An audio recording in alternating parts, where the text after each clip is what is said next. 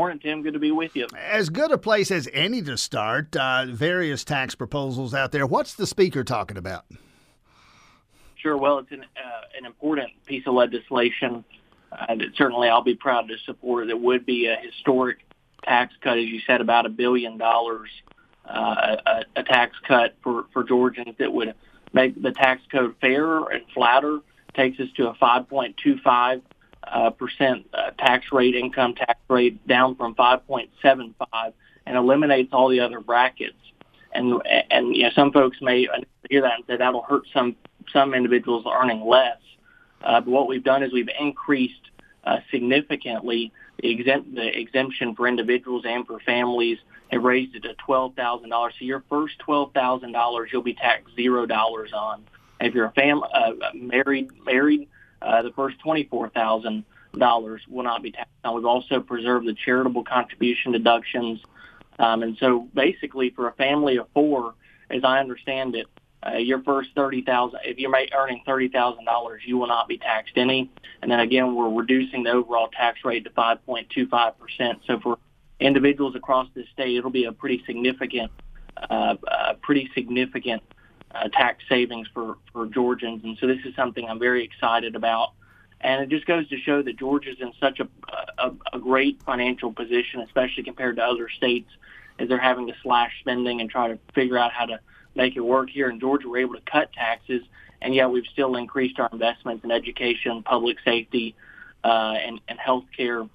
So I'm very excited about this proposal. And this is in addition to some of the other important tax bills that we're working on, including we just passed in the House a $1.6 billion tax refund that you and I, Tim, have talked about before, that would give this year $250 back to every taxpayer and $500 back to every joint filer. Because, this is the people's money. We're returning it back to the folks who earned it. And then another important piece of legislation, tax-related, is we're going to exempt up to $17,500 in military retirement income. So you add that to this piece of legislation, that's almost $30,000 in military retirement income. What we're trying to do is attract individuals who've served or at the retirement, which may be in their 40s or 50s, because once they hit 62, they're already getting that retirement income break. But we want to attract, individuals who are just out of service, get them to come here to Georgia, especially when we're surrounded by states that have already addressed this issue. And then, of course, overall, we're competing with Florida, Tennessee, Texas, states that don't have an income tax. And so those are some of the issues we're addressing. And I'm really excited about the tax cut overall, the tax refund, the military retirement income break for military retirees. And that's something we've been working hard on. I'm on the Ways and Means Committee that does all these tax bills, and I'm really excited about where we are here in Georgia. You mentioned other states, surrounding states, State Rep Houston Gaines, that don't have income taxes, state income taxes, Florida, for example. There were those, I suppose still are those, who wanted to eliminate the income tax altogether. Yeah, you trim it down to 5.25. There are people wanted to trim it down to 0.0. Was that ever seriously discussed? In the House, what we've talked about is we want to reduce it as much as we can. I think what we've done here with taking it to 5.25 and making it a flat tax is over time it's going to make it easier to reduce when you eliminate, the step up where you're having to, have these brackets. How we're making it simpler, it's going to be much easier to cut that rate even lower and lower and lower over time by making it a flat tax at 5.25. So I think what we've done here is a very positive development. Of course, as you said, we are competing with other states. When you look at the overall tax burden on individuals in Georgia, we're in the lowest. I want to say we might even be second lowest overall tax burden when you include sales tax, property taxes, and income tax. So Georgia has found a way to keep that burden low. But certainly any way we can continue to reduce that is something that, I'd like to see us do. State Rep Houston Gaines with us. Another piece of legislation just out of the Senate, heading down to the House, pushed by Governor Brian Kemp, this constitutional carry business. I can carry my concealed weapon without a permit, assuming this passes. Where are you on this? Where's the House on this? Well, the House passed its own version of permitless carry through committee, I believe, yesterday, and so that is something that I think you'll see move through the General Assembly. I'm a supporter of the Second Amendment, and so I think that ways that we can continue to help folks, with their constitutional rights is something that I'll be supportive of. I do want to look through the specific language of the different proposals. How are they different? As you know, that bill just very recently passed the Senate. Again, there is a House version carried by Chairman Mandy Ballinger. And so I'm sure that as we move through the session, we do have time. I believe we'll get something done.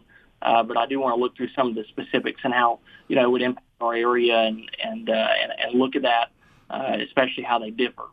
State Rep Houston Gaines with us. We were joking before we went on the air. He's over there in Atlanta, another day of the session today. What's going on in Athens, he asked. I say, well, people are mad at you. And there is that still that element of heartburn and heartache and upset over the local redistricting. Drawn the maps, you folks in the legislative delegation, you Republicans that reshuffled the deck in terms of the Athens-Clarke County Commission specifically. What's your inbox like on this? Your phone still blowing up, or is this something we're just going to have to live with and move on from? I think at this point it's a settled issue. Obviously, during the process, we heard from a lot of people. We did hear from some upset commissioners. In fact, someone shared with me that one commissioner compared us to our local legislative delegation to Putin on Tuesday at the commission meeting, which is absolutely insane. And so that goes to show you, that some of these folks are just not living in reality. But, what we've heard from a lot of people, as I've been back in Athens when we're not here, I'm sitting here at the Capitol right now. I've heard from a lot of people who are grateful because we're providing and making sure that folks all across our community have representation, not just in town. We've made sure that we've drawn districts that are more compact, keep communities of interest together, have less deviation in population, create more minority opportunity districts. But overall, Tim, I think it's a settled issue. Qualifying is next week, and then obviously the election is in May. I've long been a supporter of moving our local elections back to November. I think it's an issue. I believe the commission still supports that, although I don't know. At time, I think previously they've asked us to support that.